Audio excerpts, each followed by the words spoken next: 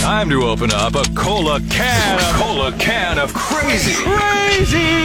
Jesse Duran spanning the globe to bring you a constant variety of idiots. And as Gordon Gekko on Wall Street said, greed is good. But that's not always true now, is it? Let's go to Toronto, Canada, where someone tried to rob 3 banks in the same day. Whoa. That is His name is John Tiano, and on Monday at 9:47 a.m., he robbed his first bank. Got away on foot. It's not clear how much money he got away with, but just 23 minutes later, he did it again. Oh, my gosh. Robbed another bank, got away on foot less than a mile away. So now, the third time was not a charm.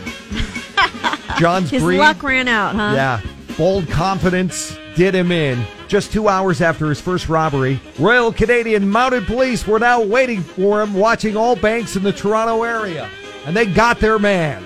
Yeah. The Mounties always get their man. John was arrested and is now looking at some serious jail time because, get this, not only did he rob 3 banks on Monday, Yeah. they suspect him of robbing 5 other banks and 3 other financial institutions Whoa. He must have insiders. just How within would the you do last that? month. Well, got away with 3 in one